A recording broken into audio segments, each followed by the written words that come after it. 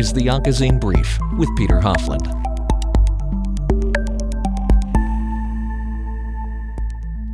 In this, the 100th episode of the Oncozine Brief, I'm talking with Steven Spellman, who is Vice President of Research and Senior Scientific Director of the Center for International Blood and Marrow Transplant Research at the National Marrow Donor Program, Mismatched.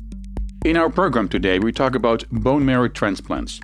Now, one thing I believe is that most physicians may agree with is that it is not a secret that in the area of hematology, the likelihood of finding a fully matched unrelated donor for a patient who needs a bone marrow transplant varies greatly depending on the patient's ethnic background, and that ethnically diverse patients may have, historically speaking, been at a disadvantage. However, new research shows that when donor registry models are expanded to include mismatched unrelated donors, finding access for patients may greatly increase. I'm Peter Hofland, and this is the Oncozine Brief. The Oncozine Brief is developed in collaboration with our online journal, Oncozine, where you can find additional information and the latest news about cancer diagnosis and treatment and cancer prevention. For more information on how to support this program, visit our website Oncozine at oncozine.com. And if you're living in the United States and want to receive our newsletter, text the word cancer to 66866, and we will make sure that you'll receive our newsletter, which includes an overview of the latest news in oncology and hematology.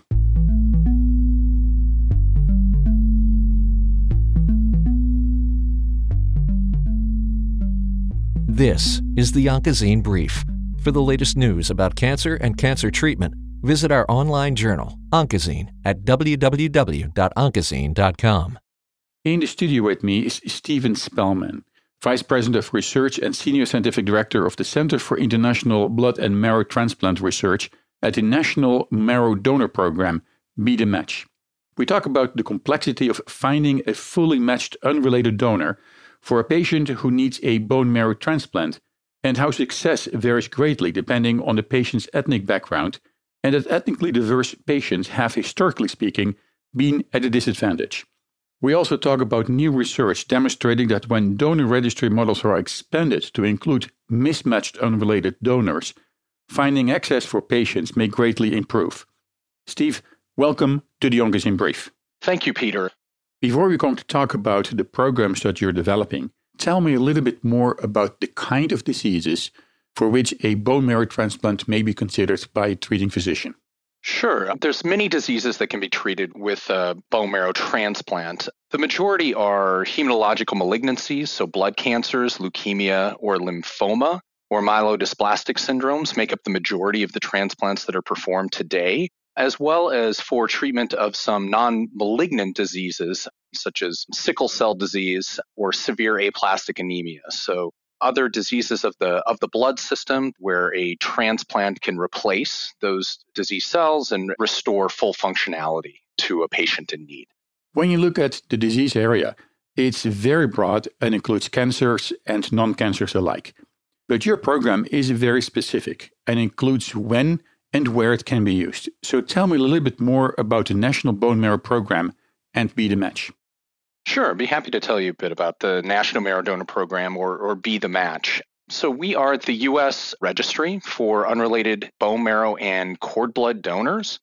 We maintain a registry with access of up to 23 million donors up front on the registry, as well as access to upwards of 40 million donors worldwide. We have an active donor recruitment program where we're adding new donors to the registry to increase the diversity of donor HLA types, which is what we match for donors and patients that are proceeding to transplant, as well as adding cord blood transplant. We also work with a large network of transplant centers to facilitate the search process and donor selection. And once those donors are selected, we have a program or a group of case managers that help manage all of the logistics, as well as donor center managers that are managing the health assessments and the potential donors that are being selected as a potential match for a patient, and also help facilitate the collection of those cells and courier them to the transplant center at the time of need. That's a kind of a high-level overview of kind of the program in general. We also have a very active research program. through a collaboration with the Medical College of Wisconsin that we call the Center for International Blood and Marrow Transplant Research. And there we're capturing data on patients receiving allogeneic transplants or non-self transplants facilitated through the National Marrow Donor Program and other registries, as well as data on autologous transplants, whether that be chimeric antigen receptor T-cell transplants or unmanipulated marrow transplants using autologous or self cells. And we follow those patients longitudinally up until they're either lost to follow-up or expire post-transplant. You started saying that you have a large donor program. So let's start there. I remember a few years back that during medical society meetings, including those of the American Society of Clinical Oncology, the American Association for Cancer Research, and the American Society of Hematology, an often heard complaint was that it is so difficult to get people involved and actually be able to successfully recruit donors. And there may be different reasons for this, because people don't understand what is involved, or they may be afraid or don't understand the need. And there may be a lot of other different reasons why people do not like to participate or become a donor. So tell me a little bit more about your recruiting efforts and why people should consider this a valid option if they are a match. Well, the donor recruitment efforts are really targeted towards younger donors. We have research that's been conducted over time showing that the outcomes tend to be much better. As using a donor on the younger age spectrum, we recruit donors starting at the age of 18, and you can remain on the registry until your 61st birthday. The vast majority of donors that are used today are under the age of 35 because of the research that I mentioned initially. And so there's an ongoing effort to bring on those younger donors to the registry. We've also noted that within the U.S. population, we've seen increasing diversity in the younger population as international borders erode and we see more intermingling of people worldwide. You get new combinations of HLA genes that are now intermingling, and adding more diversity to the registry is critical to be able to find matches for patients in need. And so even with the large pool of donors that are available today worldwide, upwards of 40 million, we still do not have a full match, or what we would consider a full match for all patients in need. And that really ranges quite substantially by the racial and ethnic background of the patient, where if patients that are of African American descent have a much lower rate of finding a match on the registry at around 29% to find a full match compared to a Caucasian or a white non-Hispanic patient where we have a higher likelihood, so about 79% in that group. And that's due to many reasons.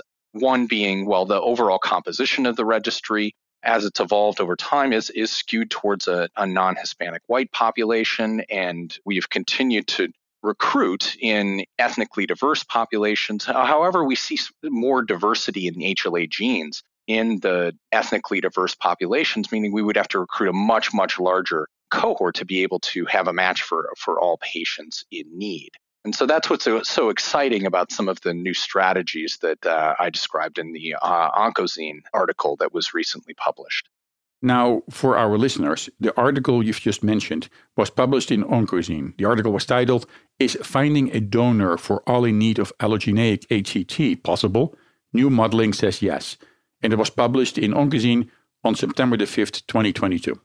Let's take a break. This is the Oncozine Brief. And if you're just joining us in today's episode of the Oncozine Brief, I'm talking with Stephen Spellman, Vice President of Research and Senior Scientific Director of the Center for International Blood and Marrow Transplant Research at the National Marrow Donor Program, Be the Match.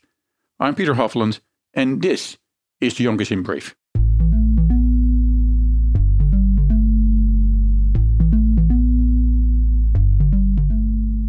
Each day, researchers make new discoveries that bring us closer to the moment when all cancer patients can become survivors. Some days they take small steps. Others, huge discoveries lead to giant leaps forward. This progress, both small steps and giant leaps, happens with the help of clinical trials. Clinical trials are a fundamental path to progress and the brightest torch researchers have to light their way towards better treatments. And if you've been diagnosed with cancer, they may be your brightest ray of hope. Clinical trials introduce new hope in addition to the current standard of care.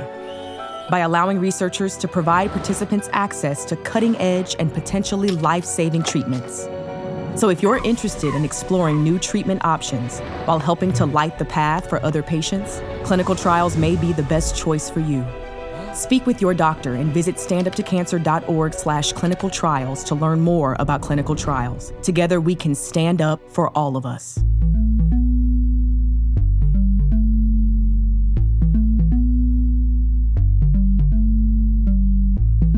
This is the Oncozine Brief with Peter Hofland.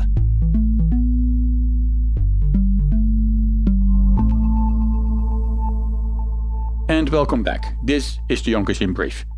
If you're just joining us, in today's episode of the Oncozine Brief, I'm talking with Steven Spellman, Vice President of Research and Senior Scientific Director of the Center for International Blood and Marrow Transplant Research at the National Marrow Donor Program, Be the Match. Now, your research, which you referenced in the article, suggests, if I understand this correctly, that you can minimize the risk between different populations and make bone marrow transplantations available for more people. Is that the case? Tell me a little bit more about this.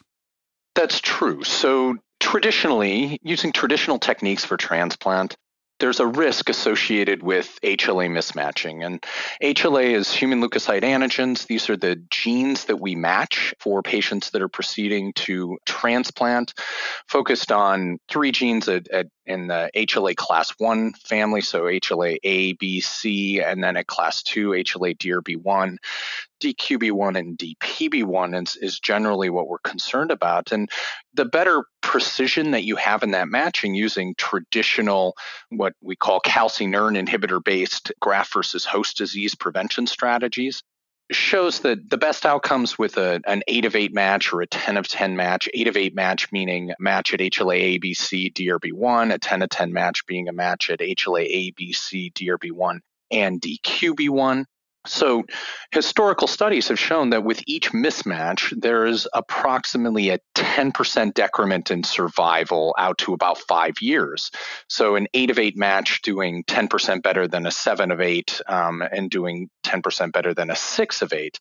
What these new strategies, which were really pioneered in haploidentical transplants, so a haploidentical donor being a related family member that is a half match. They match for at least one chromosome carrying HLA genes between the donor and the patient, can match it at some others, but will tend to be about a half match, so a 4 of 8 or a 5 of 10, depending on the definition that you want to use. And these new strategies that mainly have employed the use of an old chemotherapy drug, cyclophosphamide, given in the early post-infusion period, so post-transplant, roughly on days 3 and 5, post-infusion of the graft, which giving this chemotherapy helps eliminate those cells that are reacting to the mismatched HLA in a way. The HLA is seen on almost every nucleated cell in the body. So you infuse cells that recognize that mismatch that will expand very rapidly. Post-infusion, cyclophosphamide will eliminate some of those cells as well as inducing what we believe is induce tolerance through shifting to a more Treg profile on those T cells that are alloreactive.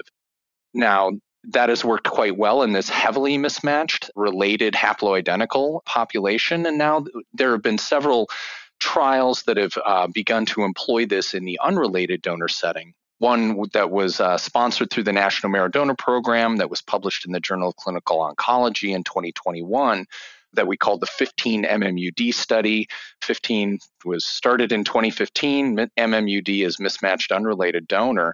And there we saw very good outcomes in patients that received heavily mismatched transplants. So about 60% of the population received a 7 of 8 match.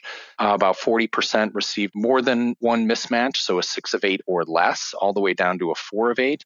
And we saw no difference between the 7 of 8 and less than 7 of 8 matched groups in that cohort. So really suggesting that even in a multiply mismatched setting that you can have quite good outcomes. In both the mismatched unrelated donor setting as well as in the haplo setting, have seen good comparisons between well-matched donors, so that being either a matched sibling donor, fully matched sibling donor, or a matched unrelated donor, and those mismatched donors that are receiving the post-transplant cyclophosphamide-based GVHD prophylaxis strategy. So suggesting that this can help eliminate that additional risk of mismatching in allogeneic transplantation, or at least minimize that risk. There's still some risk that's there, but it is getting to the point where we could potentially be on par between matched and mismatched graft sources as the techniques are refined over time. And that is based on the modeling strategy you're developing. And this is now in clinical trials, correct? The transplant approach, not necessarily, but the modeling that was described in the Oncozine was really showing the potential for this application of mismatched unrelated donors. And to give an example, so I had mentioned that African American patients have a roughly less than a 30% chance of finding an 8 of 8 match or having an available 8 of 8 match on the registry.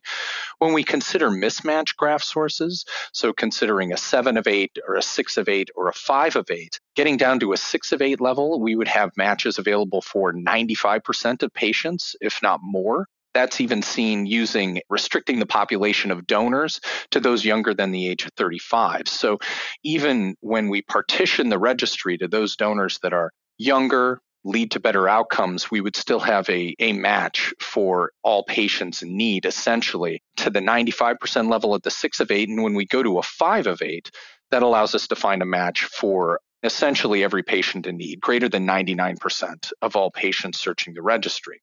With that, you would also have much more choice. So being able to find that younger donor, potentially if you wanted to match for other factors such as blood type or CMV status or cytomegalovirus exposure prior to donation, that would be possible with that expanded pool of donors that could be suitable for the patient in need. Really getting to a point where there isn't a donor barrier anymore for proceeding to transplant, which has traditionally been a concern in the field. So basically, if I understand this correctly, this eliminates the ethnic background as a potential barrier, and it diminishes other reasons and risks limiting potential donors who do not match, right? Are there downsides to this approach? We're still learning, Peter. So this has been used in, I had mentioned the 15 MMUD trial, which showed very good outcomes, and we presented those results out to 3-year results at the European Blood and Marrow Transplant Group meeting earlier this year, showing that those good outcomes, positive outcomes persist out to 3 years post-transplant. So encouraging news to suggest that this still leads to positive longer-term outcomes. That's kind of intermediate term at this point. But when we look back at the experience in the haploidentical related transplant setting, that this technique has been in use since the early 2010s. So around 2010, 2011, 2012, 2013, it really started to take off and was used in a generalizable way across the transplant community, have continued to see durable long-term outcomes in that population, which lends some encouragement to what we can anticipate with a less mismatched unrelated donor in a similar vein. So we're excited to see where this takes us in the future. And so I had mentioned the 15 MMUD trial, which was focused on use of bone marrow grafts. Now we have another trial sponsored through the National Marrow Donor Program, Be the Match, which launched last year, that we're calling the Access trial, which is evaluating mismatched unrelated donors with a similar post-transplant cyclophosphamide-based GVHD prevention strategy. However, using peripheral blood stem cell grafts, which have traditionally been associated with higher rates of chronic graft versus host disease in the calcineurin inhibitor-based GVHD prophylaxis setting, but has been used quite favorably and has led to good outcomes in the haploidentical related setting. So we're confident that this will translate well into peripheral blood stem cell transplants in adults. And we're also in that same trial evaluating bone marrow transplants in a pediatric population using mismatched unrelated donors. And so we're excited to see what those pediatric results look like in the future as well. Now, if you can, tell me a little bit more about the difference of using this approach, this technology, in pediatrics, in younger children versus adult patients. Because children, especially younger children, respond differently to medical treatments. So tell me a little bit more about the impact of this approach in the treatment of children. Well, the impact here would be, again, children and young adults still suffer from the same issues of donor availability based on race and ethnicity. And so this could lead to an increase in the donor options available for those patients. And one of the reasons that bone marrow is used in the pediatric setting is because of the observation that I mentioned earlier about the risks of chronic graft versus host disease using peripheral blood stem cell grafts. And so doing a transplant in a child that has hopefully a long life ahead of them, giving them a chronic disease like chronic graft versus host disease, if you can avoid it, is worth pursuing. In addition, bone marrow grafts are, well, for a child are easier to obtain. Less cells are required just because of size. In general. And so peripheral blood stem cells are tied to higher cell doses, slightly faster engraftment, but with that associated risk of increased chronic graft versus host disease. However, what we don't know at this point is whether the post-transplant cyclophosphamide-based GVHD prophylaxis approach could mitigate not just the risk of the HLA mismatch, but also the graft characteristic risk that's associated with a peripheral blood stem cell infusion. So that long-term outcomes will be interesting to follow in that cohort going forward through access to see if that changes or abrogates that additional chronic GVHD risk that's been seen traditionally with use of peripheral blood stem cells. Let's take a short break and then we're back with Steven Spellman.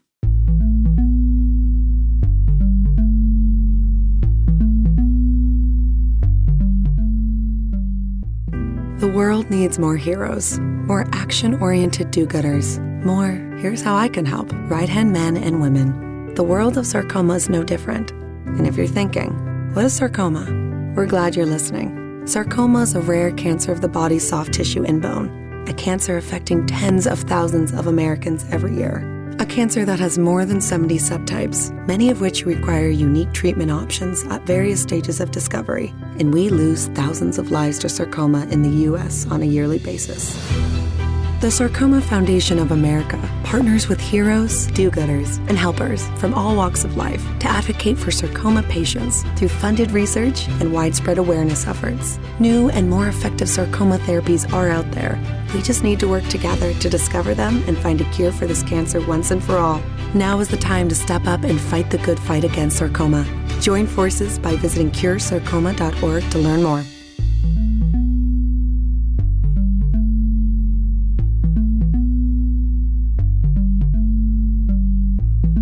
This is the Oncozine Brief with Peter Hofland.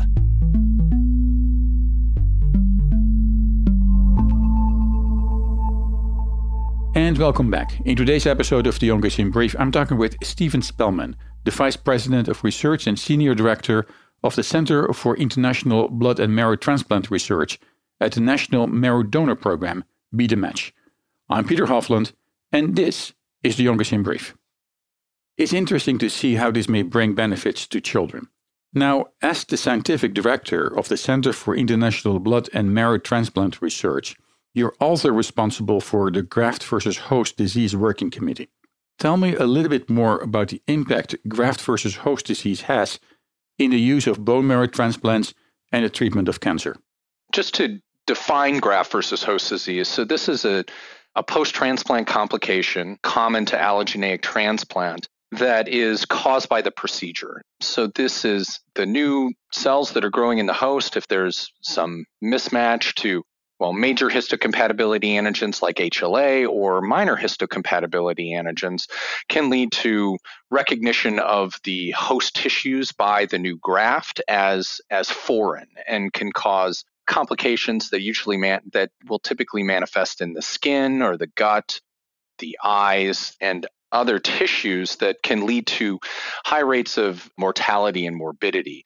So there are powerful drugs that are given during the transplant procedure to try and mitigate those risks, but generally are not 100% effective in that setting. And so we do see a reasonable amount of graft versus host disease in most situations. And in the early post-transplant period, it's not necessarily a bad thing, especially in the setting of malignant disease, where you're also getting the benefit of what we call a graft versus leukemia effect. So it's a bit of that balance. So having kind of on-target versus off-target effects of this alloreactivity that's caused by the graft. Now, these new strategies, well, the one that I've talked about most in this interview so far has been post-transplant cyclophosphamide. And the use of post-transplant cyclophosphamide has shown much lower rates of what we call severe acute GVHD, so grades 3 to 4 acute GVHD, where the highest risks of mortality and morbidity are, if that develops, are much lower using that strategy than traditional calcineurin inhibitor-based GVHD prophylaxis strategies. And that's also been seen in lower rates of chronic GVHD as well, where if chronic GVHD develops or acute GVHD develops, it tends to be a milder case in that setting, which is encouraging, not completely eliminating it, but if it does manifest, that it does tend to be lower severity.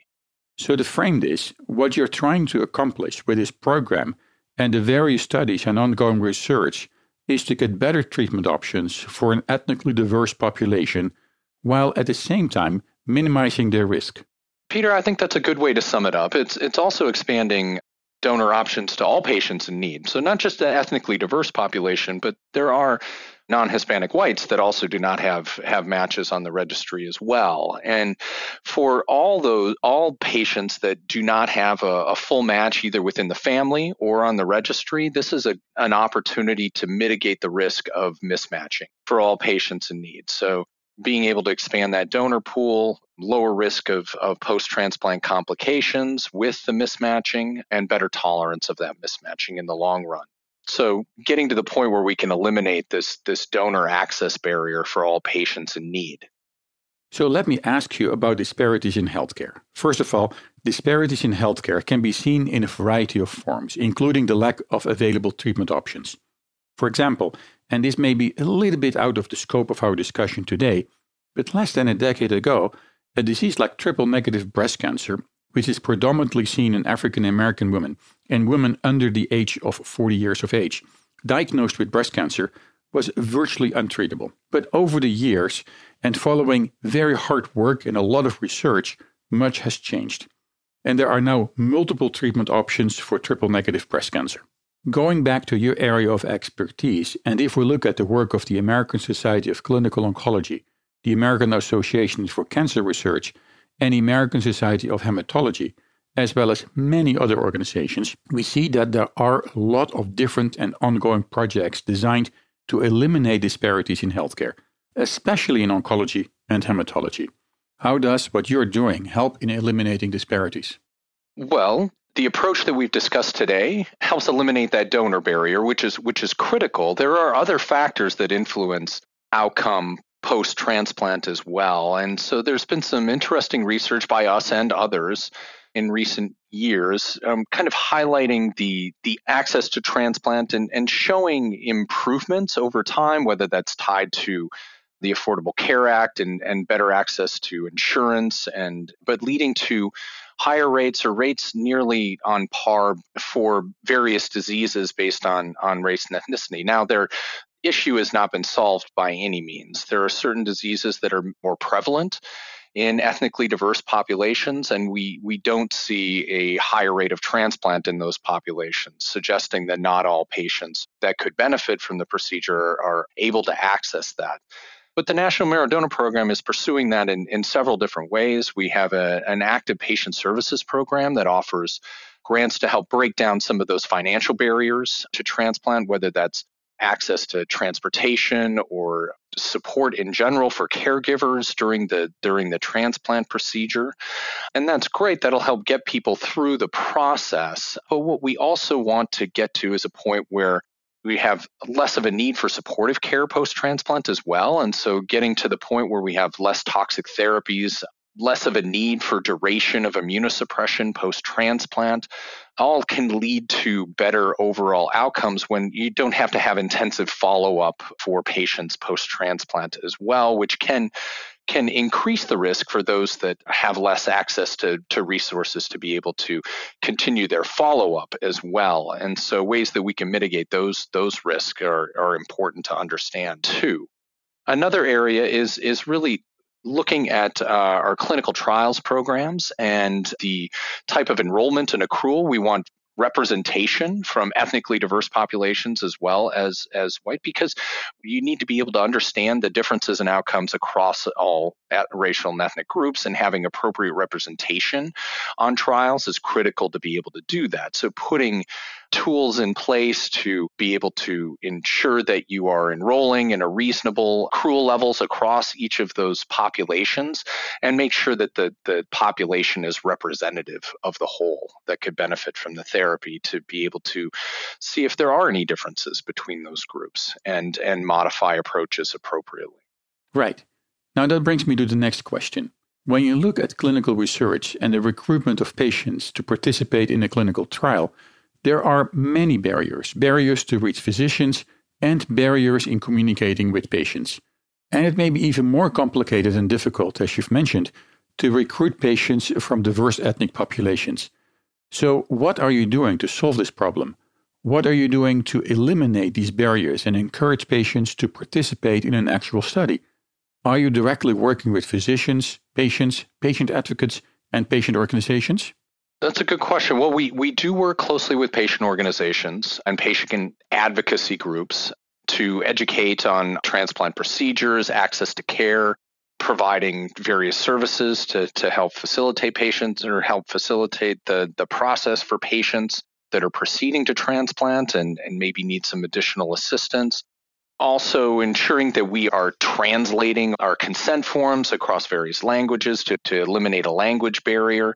Anything that we can do to decrease that barrier and provide more resources to patients in need. We also have a clinical trials navigator team based at the National Marrow Donor Program, Be the Match, in our patient services area that can help patients navigate the process in considering transplant or cellular therapy trials, and help them understand what maybe they qualify for, and provide them the tools that they need to contact the institutions that are sponsoring those trials and seek the information that they need to potentially be able to participate. So helping bring down that education barrier as well by providing one-on-one resources for patients to be able to address their questions that maybe they wouldn't be as comfortable bringing to their primary healthcare provider. So we have qualified social workers that are involved in doing that work and helping those patients along the way. And I assume that you also educate physicians in helping them to help you in the recruitment efforts by encouraging them to enroll patients in a clinical trial if they deem that this is necessary or maybe beneficial, right? Yes, that's true. And the types of trials that we're doing as well. So I mentioned the 15 MMUD trial and the ACCESS trial, where those are targeted towards these populations that have a lower likelihood of having a full match on the registry. We do see higher ethnically diverse representation in those trials than we do in kind of a traditional treatment trial, where nearly 50% of the population that was included in the 15 MMUD trial looking at post-transplant SCI and bone marrow grafts.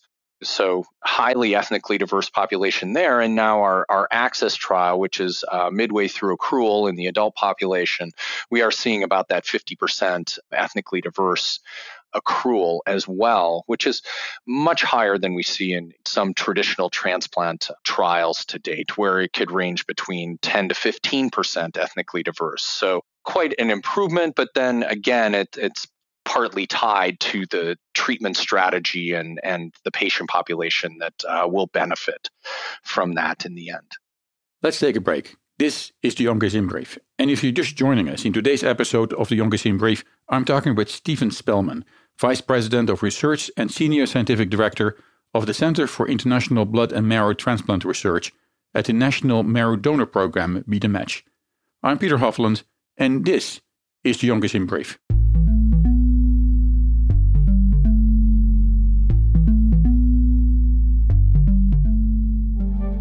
You took the first step and quit smoking, but even former smokers may still be at risk for lung cancer.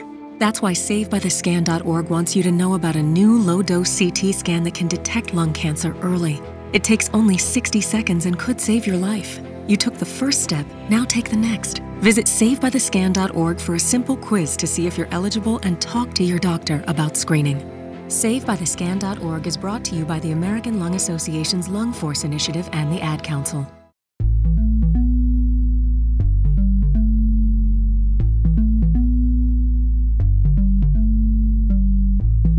This is the Oncazine Brief with Peter Hofland.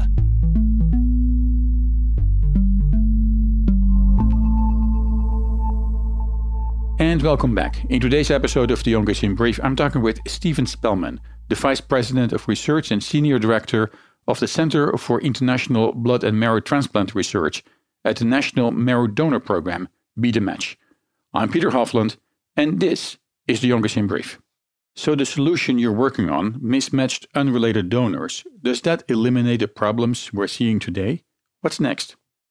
There's more work to be done. We're testing this one approach right now, so the post-transplant cyclophosphamide strategy, using a rather high dose of cyclophosphamide. Now, that can be tied to some post-transplant complications like hemorrhagic cystitis or bleeding in the bladder that can be extremely painful. For our follow-on studies, really starting to think about decreasing the toxicity. There's been some pioneering work at the National Institutes of Health, led by an investigator named Dr. Chris Kanakri, evaluating a dose reduction of cyclophosphamide in the post-transplant setting and showing some positive results with going to a 50% dose rather than a full dose. Now, that could lead to lower rates of toxicity, toxic results or toxicities associated with the exposure to more cyclophosphamide, but then also looking at other combination therapies. Another drug that has shown some quite positive results in the mismatched unrelated donor setting, using just single mismatch, so a 7 of 8 matched donor, and using a 4-dose course of abatacept post-transplant. It's a drug that was traditionally used for severe rheumatoid arthritis. It's a CTLA-4 Ig antagonist and kind of blocks the secondary signal for T-cell activation. In a trial that was led by Dr. Leslie Keene at Children's Hospital in Boston, showed that where patients receiving a traditional calcineurin inhibitor-based GVHD prophylaxis strategy with an additional 4-dose course of abatacept had extremely low rates of acute GVHD and very good outcomes in comparison to a fully matched donor receiving actually had lower rates of GVHD than a fully matched donor receiving traditional calcineurin inhibitor-based GVHD prophylaxis and a placebo. More encouraging results to suggest that there's other ways to mitigate that HLA mismatch risk, and could that be more effective in combination with post-transplant cyclophosphamide or potentially other strategies to go with a calcineurin inhibitor-free type of a transplant approach that has been explored by others in smaller single-center clinical trials. So lots of different options on the table and more that need to be explored to determine what's the optimal way of refining the transplant procedure to minimize the toxicity risk, but without having a consequent increased risk of relapse disease post-transplant as well. And so finding that right balance to lead to good outcomes for all patients that are proceeding to transplant. And with this, we are at the end of our program. Steve, thank you so much for your time today. I'm looking forward to future updates and positive study results. My pleasure, Peter.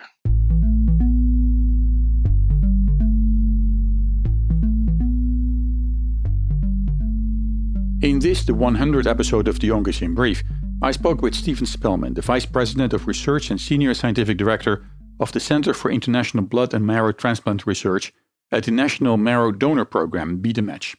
For more information about the Center for International Blood and Marrow Transplant Research, please visit the organization's website at www.cibmtr.org. More information can also be found in the article published in Oncazine. This article, with the title, Is Finding a Doctor for All in Need of Allogeneic HCT Possible? New Modeling Says Yes. This article was published in our online journal Oncozine on September the 5th, 2022. For us here at the Oncozine Brief, we want to thank you, our listeners, sponsors and advertisers, for your ongoing support. Your support makes it possible that you can hear this program via PRX, Public Radio Exchange, and in the United Kingdom and mainland Europe via UK Health Radio. And you can also download our program via podcast and streaming media, including iTunes, Spotify, Audible, Stitcher, SoundCloud, and nearly anywhere you can find a good podcast. For more information about supporting the Oncozine Brief, visit our website at Oncozine, that is ONCOZINE.com. If you're living in the United States and want to receive our newsletter, text the word cancer to 66866. That is 66866. And we will make sure that you'll receive our newsletter, which includes an overview of the latest news in oncology and hematology. Thank you all, and thank you for listening. And join us again for our next episode. I'm Peter Hofland, and this is the Oncozine Brief.